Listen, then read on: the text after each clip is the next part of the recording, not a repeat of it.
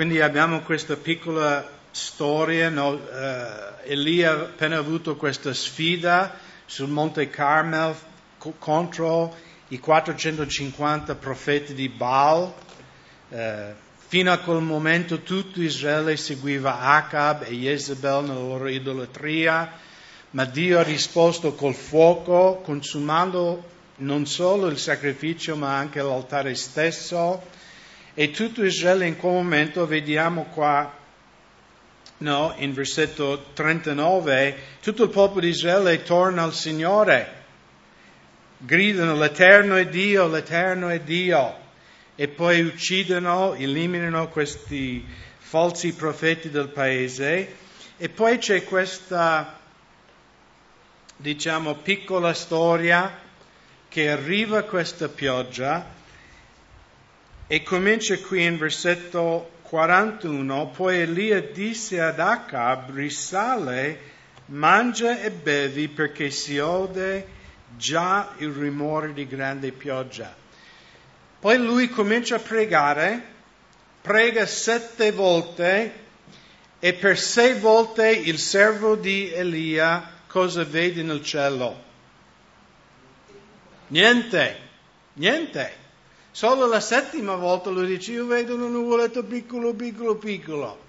Giusto? Ma per 6 volte lui ha pregato, ha mandato il servo ha guardato e lì non c'è niente.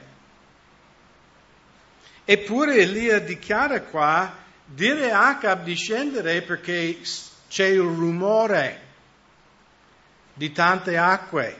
Allora come poteva Elia dichiarare questo? C'è l'evidenza, non era che c'era tanta acqua in arrivo, ma Elia sapeva che i tempi di Dio erano conclusi. Ok? Se giriamo in Primo Re, capitolo 17, versetto 1,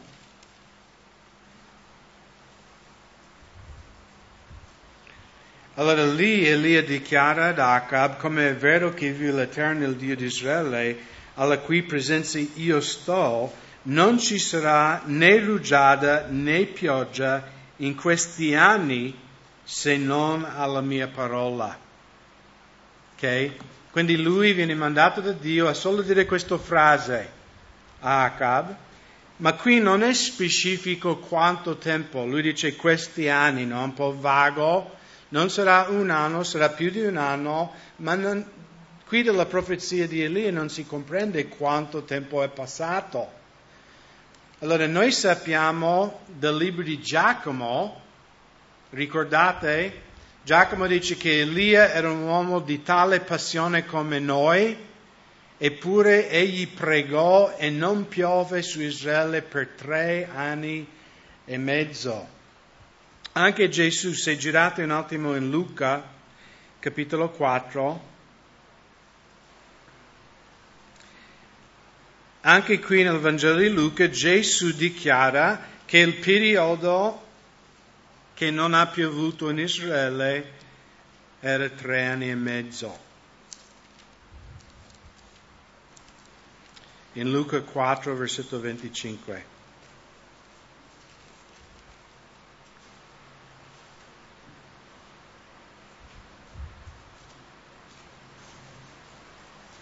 Anzi vi dico in verità che al tempo di Elia, quando il cielo fu serrato 3 anni e 6 mesi, vi fu una grande fame in tutto il paese, vi erano molti vedovi in Israele. Eppure a nessuno di loro fu mandato Elia, se non a una donna vedova in Sarepta di Sidone. Quindi Gesù stesso ha confermato che questo periodo era 3 anni e mezzo. Allora perché è importante questo? È importante perché tutta questa storia di Elia, da versetto 1 di capitolo 17, no? Questa proclamazione che non pioverà, i 3 anni e mezzo che egli si nasconde da Jezebel e Acab, e poi alla fine dei 3 anni e mezzo che lui viene di nuovo a pregare per la pioggia. Tutta questa storia di Elia ha un adempimento profetico nei ultimi tempi. Girate adesso nel libro di Malachia, l'ultimo libro del Vecchio Testamento. Quindi andate a Matteo e tornate indietro un libro.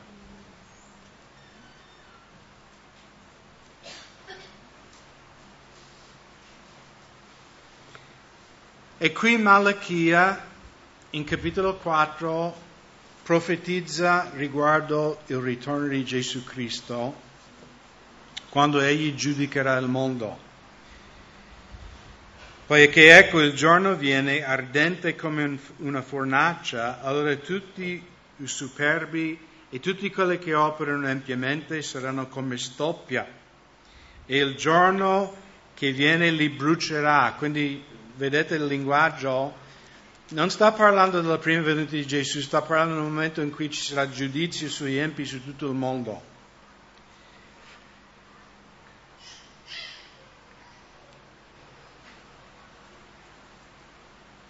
Ma per voi che temete il mio nome, sorgerà il sole della giustizia con la guarigione nelle sue ali, e voi uscirete e salterete come vitelli di stalla.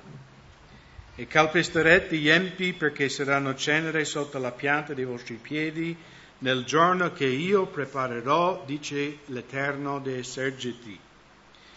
Ricordatevi della legge di Mosè, mio servo, il quale in Horeb ordinò statuti e decreti per tutto Israele.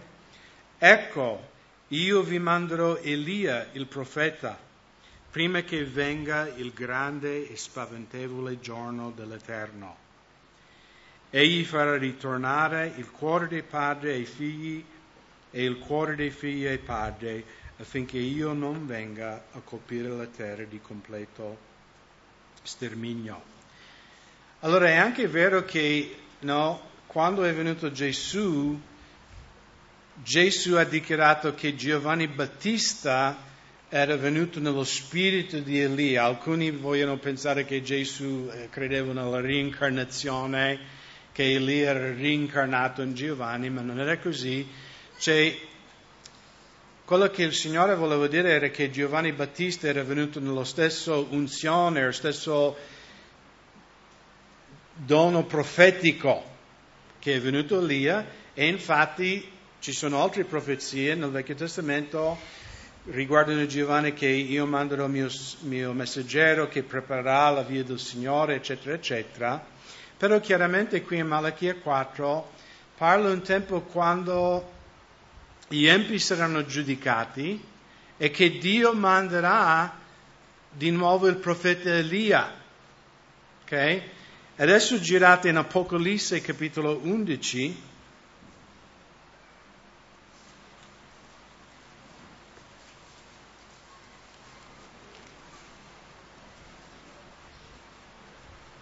Versetto 1.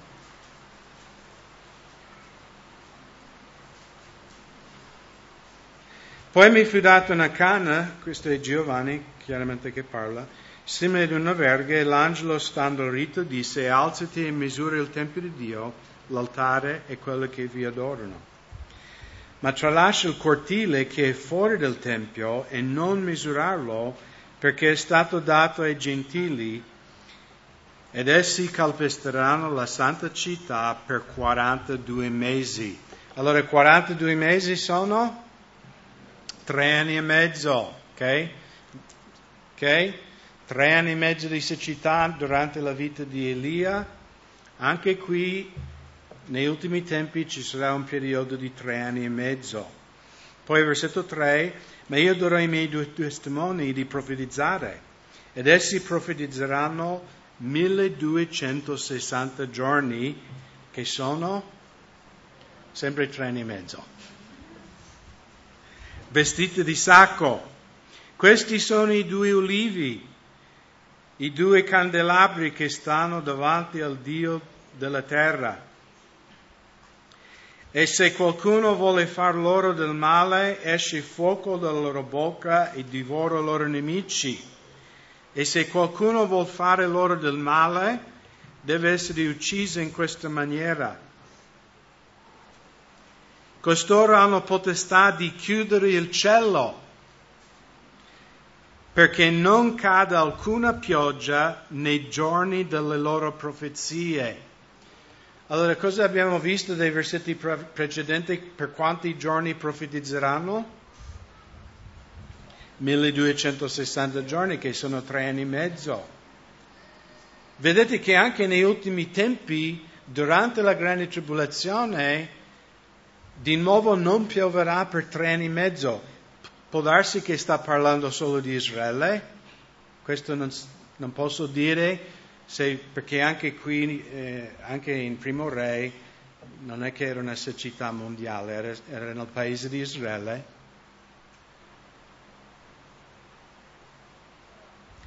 Quindi costoro hanno potestà di chiudere il cielo perché non cade alcuna pioggia nei giorni della loro profezia.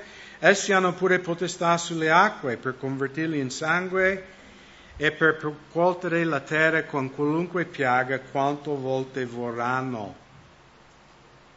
E quando avranno compiuto la loro testimonianza, la bestia che sale dall'abisso farà guerra contro di loro, li vincerà e li ucciderà. E i loro cadaveri giaceranno sulla piazza della grande città che spiritualmente si chiama Sodoma Egitto, dove anche il nostro Signore è stato crocifisso. Quindi di quale città stanno parlando? Gerusalemme, chiaramente, perché Gesù è stato crocifisso lì.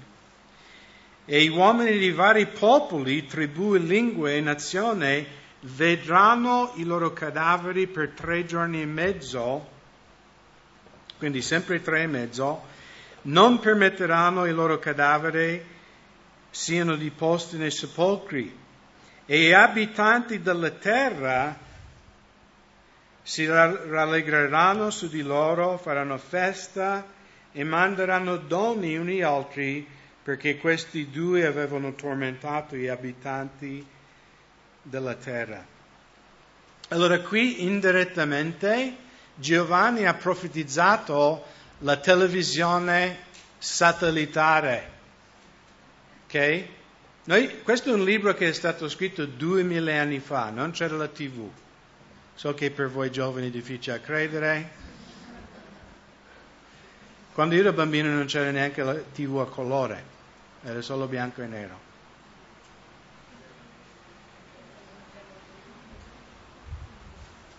Duemila anni fa Giovanni ha profetizzato che nei ultimi tempi, prima che Gesù tornerà a giudicare questo mondo, la razza umana avrà la capacità che persone in ogni nazione, ogni tribù, potranno guardare avvenimenti che cadono a Gerusalemme, tutti nello stesso momento.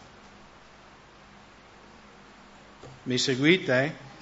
Non è che Giovanni dice, guarda ragazzi, prima che viene Gesù inventeranno la televisione. Però vedete che tutto il mondo dice che vedi il loro cadavere nelle strade di Gerusalemme. Come possono quelli in Cina o negli Stati Uniti o in Sud America vedere i cadaveri di 2 uomini a Gerusalemme nello stesso momento? La CNN. Giusto? L'altro giorno c'era questa sparatoria a Dallas e tutto il mondo, no? Diretto, no? Questo sta sparando, queste cose. L'11 settembre c'è vari eventi, no? Tutto il mondo vede nello stesso momento. E Giovanni, di nuovo, in modo indiretto ha profetizzato questa tecnologia. Versetto 11, ma dopo 3 giorni e mezzo lo spirito di vita che procede da Dio entrò in loro, essi si alzarono in piedi e un grande spavento cade su coloro che li videro. Essi udirono quindi una gran voce del cielo che disse loro, salite quassù. Così essi salirono al cielo in una nuvola e i loro nemici li videro.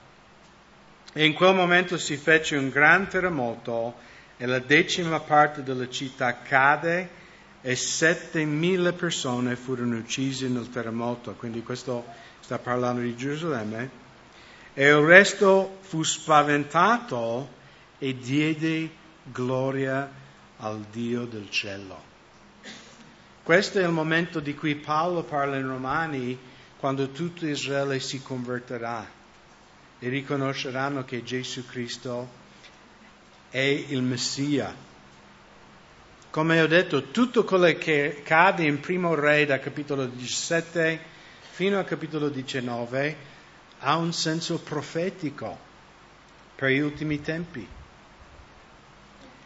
Dio manda il profeta Elia a profetizzare ad Acab e Jezebel, che sono una figura dell'anticristo e falso profeta. E lui dice: per 3 anni e mezzo il giudizio di Dio cadrà in Primo Re sul regno di Israele, ma in Apocalisse su tutto il mondo. Anche è profetico il fatto che Elia sia nascosto per 3 anni e mezzo. Ok? Girate adesso in Apocalisse 12.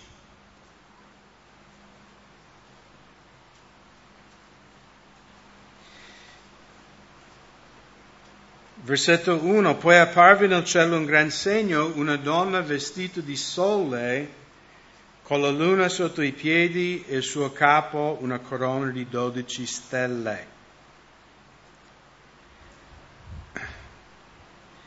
Allora voi avete visto sicuramente in Italia dei quadri o dei come si dice, quelle cose che mettono tanti pezzettini, mosaico, no? Puzzle. Che c'è Maria e intorno alla sua testa ci sono 12 stelle. Avete mai notato questo fatto? Perché la Chiesa romana credono che questo versetto parla di loro. Ma noi sappiamo dal libro di Genesi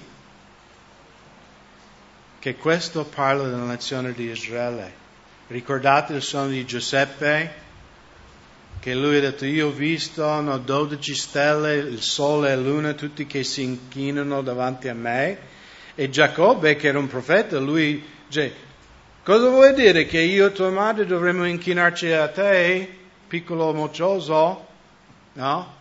Giusto? Cioè Giuseppe ci dà l'interpretazione che questi 12 stelle, la luna e il sole, è Israele, la nazione di Israele. Era incinta e gridava per le doglie e dolore del parto. Nel cielo apparve anche un altro segno, un gran dragone rosso che aveva 7 teste e 10 corna, e sulle 7 teste vi erano 7 diademi. E la sua coda trascinava dietro di sé la terza parte delle stelle del cielo e le gettò sulla terra. Poi il dragone si fermò davanti alla donna che stava per partorire, per divorare suo figlio quando lo avesse partorito. Allora qui è un po' difficile, ma di cosa sta parlando qua, eccetera, eccetera. Il libro di Apocalisse in generale scorre in modo cronologico, ok? Questo sarebbe il nostro modo di vederlo. Però anche in Apocalisse ci sono dei parentesi, ok? Che non sono necessariamente avvenimenti negli ultimi tempi. Allora, quando Satana ha cercato di divorare il bambino che è nato da Israele? 2000 anni fa, giusto? Cosa ha fatto Satana attraverso Erode? Uccide tutti i maschi sotto 2 anni. Ok? Anche il fatto che il dragone ha trascinato indietro di sé 1/3 delle stelle del cielo, noi comprendiamo che 1/3 dei angeli hanno seguito Satana nella sua ribellione e noi li chiamiamo demoni oggi. Okay? E questa è una cosa che è accaduto prima della creazione del mondo. Quindi questa situazione non necessariamente va in modo cronologico, è una panorama di tutta la storia umana, potremmo dire, no? Ed egli partorì, versetto 5, un figlio maschio che deve governare tutte le nazioni con una verga di ferro. Quindi chiaramente sta parlando di Gesù, giusto? E il figlio di lei fu rapito presso Dio il suo trono. Allora questo quando è accaduto? nella resurrezione, giusto? Ok? Ma in versetto 6 torniamo di nuovo negli ultimi tempi. E la donna fuggì nel deserto, dove un luogo preparato da Dio, perché vi sia nutrita durante 1260 giorni. Che sono? Come siete bravi? Quindi anche il fatto che Dio ha detto a Elia va a nasconderti e Dio ha provveduto per lui in modo soprannaturale dei corvi e poi della vedova di Sarepta, era come una scena profetico che parlava di Israele quando, no? Perché la Bibbia parla, e vedremo fra poco, di 7 anni, ok?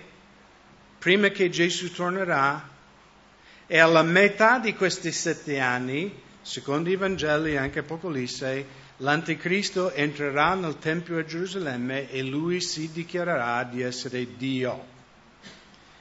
Allora Gesù ha avvertito gli israeliti nel Vangelo di Matteo e Luca: quando voi vedrete l'abominazione di desolazione, cosa è quello che Gesù dice a Israele? Fuggite nelle montagne.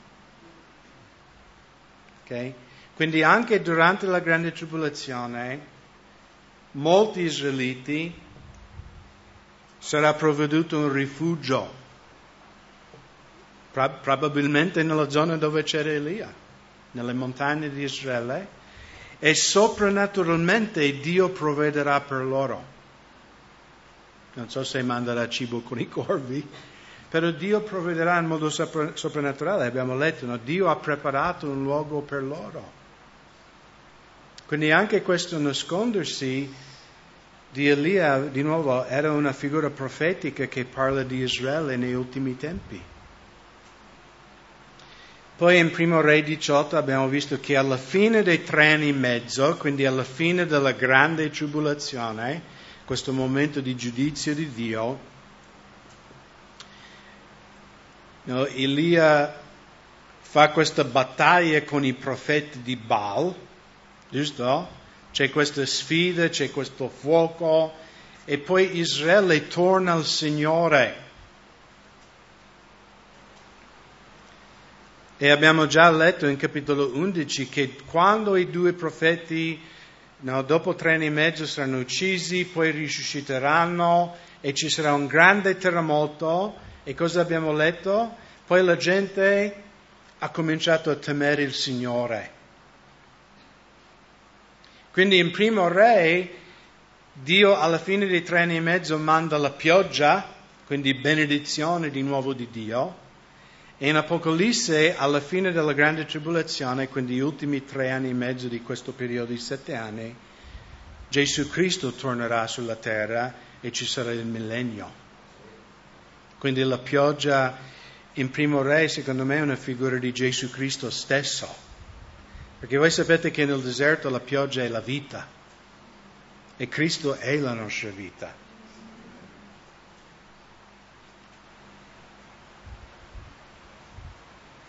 Quindi tornando lì in Primo Re capitolo 18,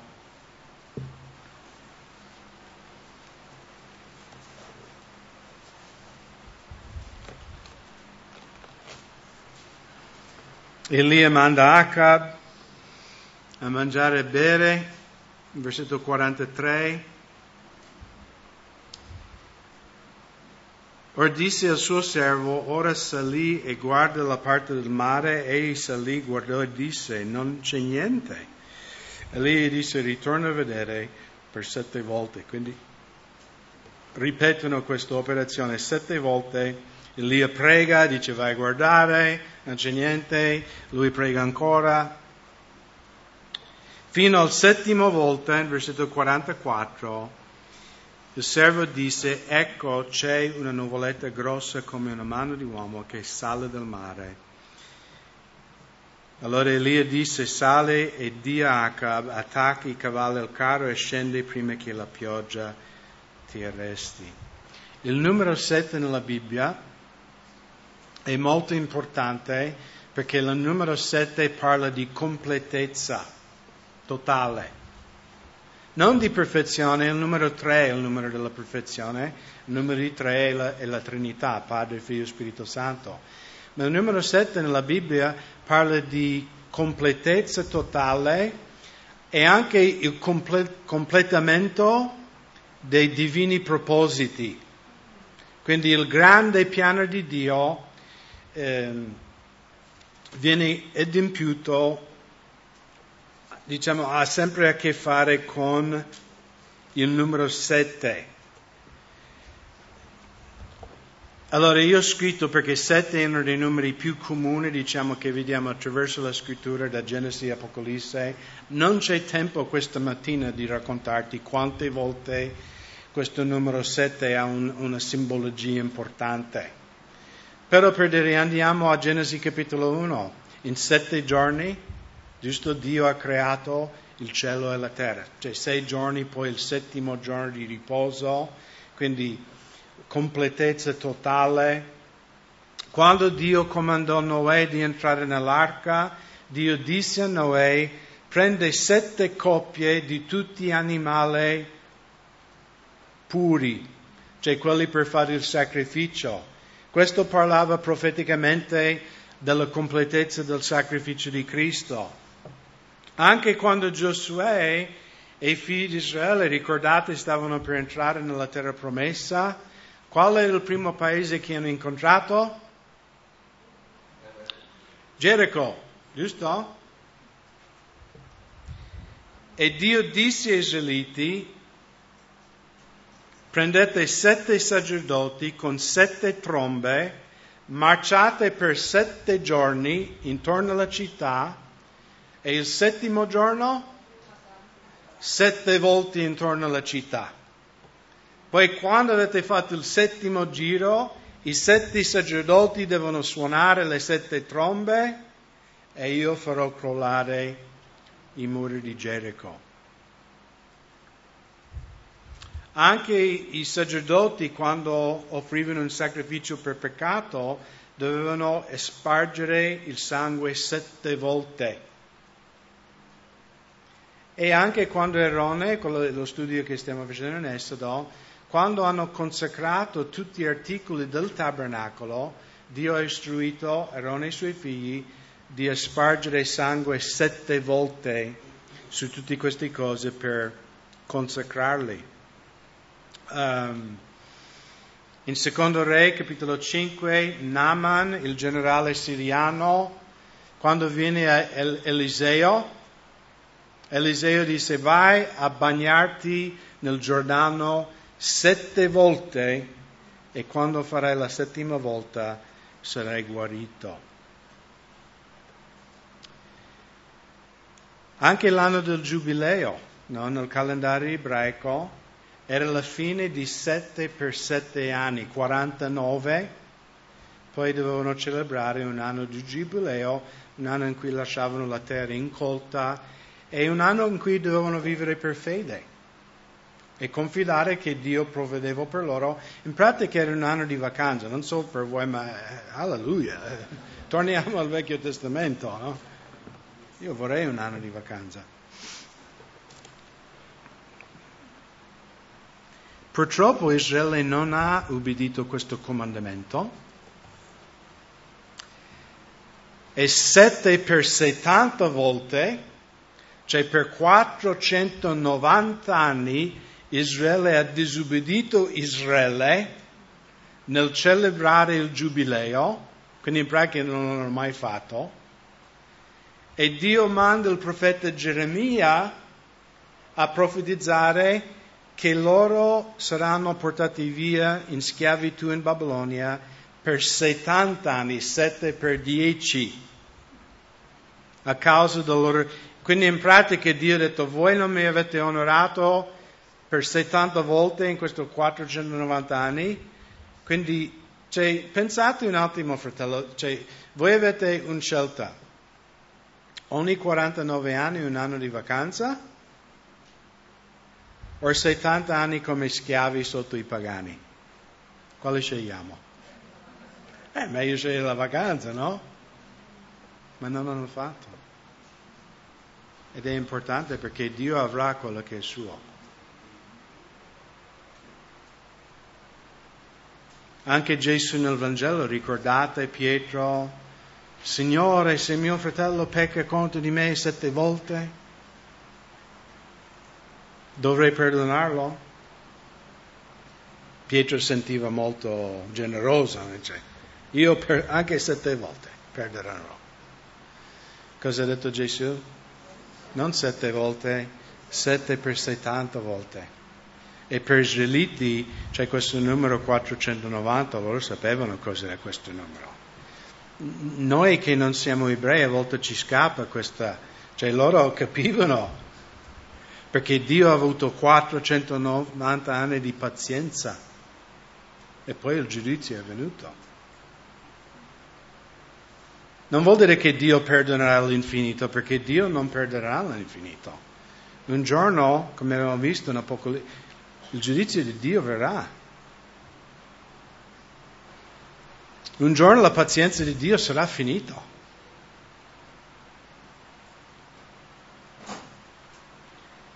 Perciò oggi è il giorno della salvezza. Oggi è il giorno di invocare il nome di Gesù.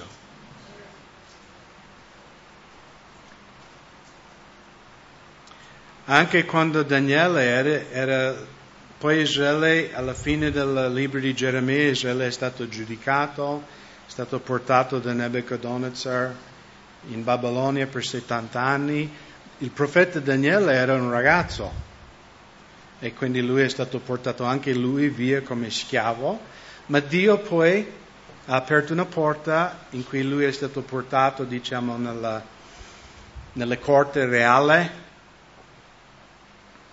E mentre Daniele è lì, lui sta pregando e chiedendo a Dio quanto tempo finché noi torneremo nella nostra terra.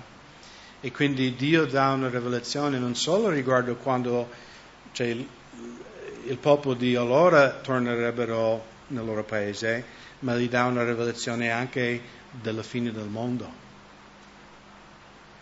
E l'angelo viene da Daniele e dice ci sono 77 o 70 settimane per il popolo di Israele.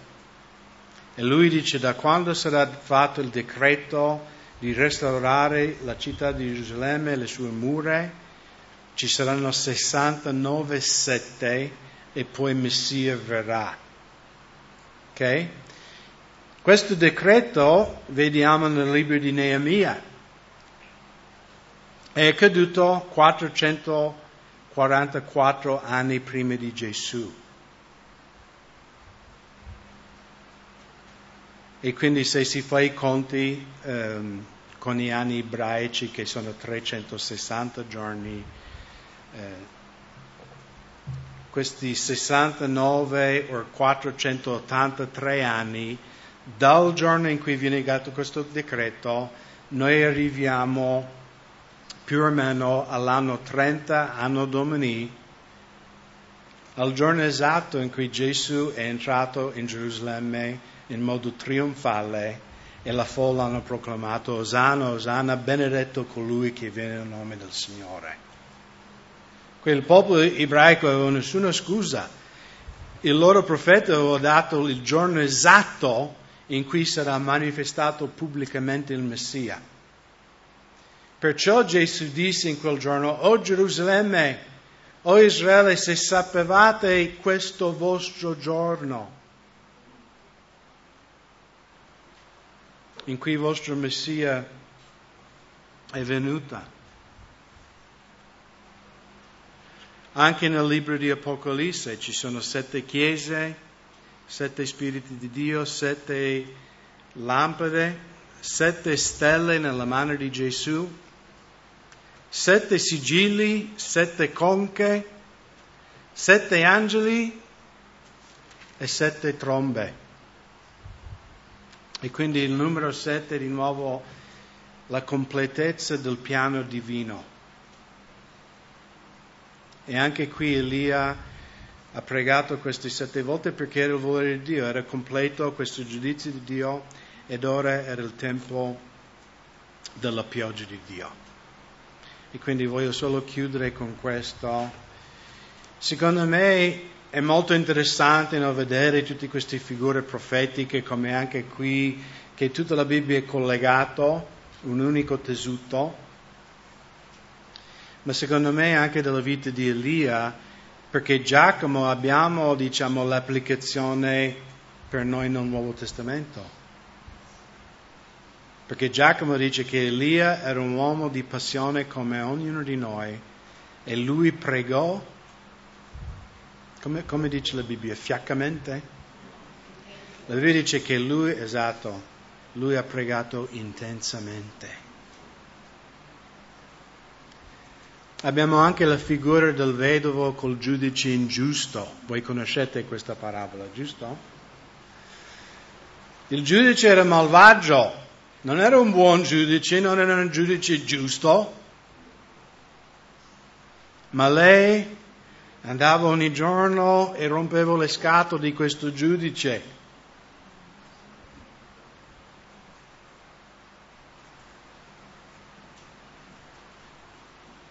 E il giudice alla fine dice: io, per non farmi stancare più di questa donna, darò tutto quello che lei vuole. E Gesù gli dice: ascoltate cosa dice il giudice. Ok? E questo era un giudice malvagio. Poi lui dice: quanto di più il vostro Padre Celeste darà lo Spirito Santo a coloro che chiedono. E quindi secondo me, fratelli e sorelle, la lezione per noi questa mattina è di pregare finché noi vediamo quella piccola nuvola. No? Perché cosa stai pregando? Voglio incoraggiarti, non smettere di pregare. Continua a intercedere, continua a pregare come Elia, con fervore. Il diavolo cosa dice? Cosa ti dice? Cosa stai a pregare? Hai pregato tanto? Ecco. E voi conoscete la mia testimonianza. Io mi sono convertito nel 1980. Ero il primo credente. Cioè io vengo da una famiglia protestante, ma la mia famiglia nessuno di noi eravamo magari credenti. Io mi sono convertito nell'80. E per 13 anni ho pregato per la salvezza di mio padre. E posso dirvi, per 13 anni io non ho visto nessun cambiamento nel mio padre. Ma la parola di Dio dice che il giusto cammina per quello che vede, per fede. Anche Elia ha pregato 6 volte e non ha visto niente.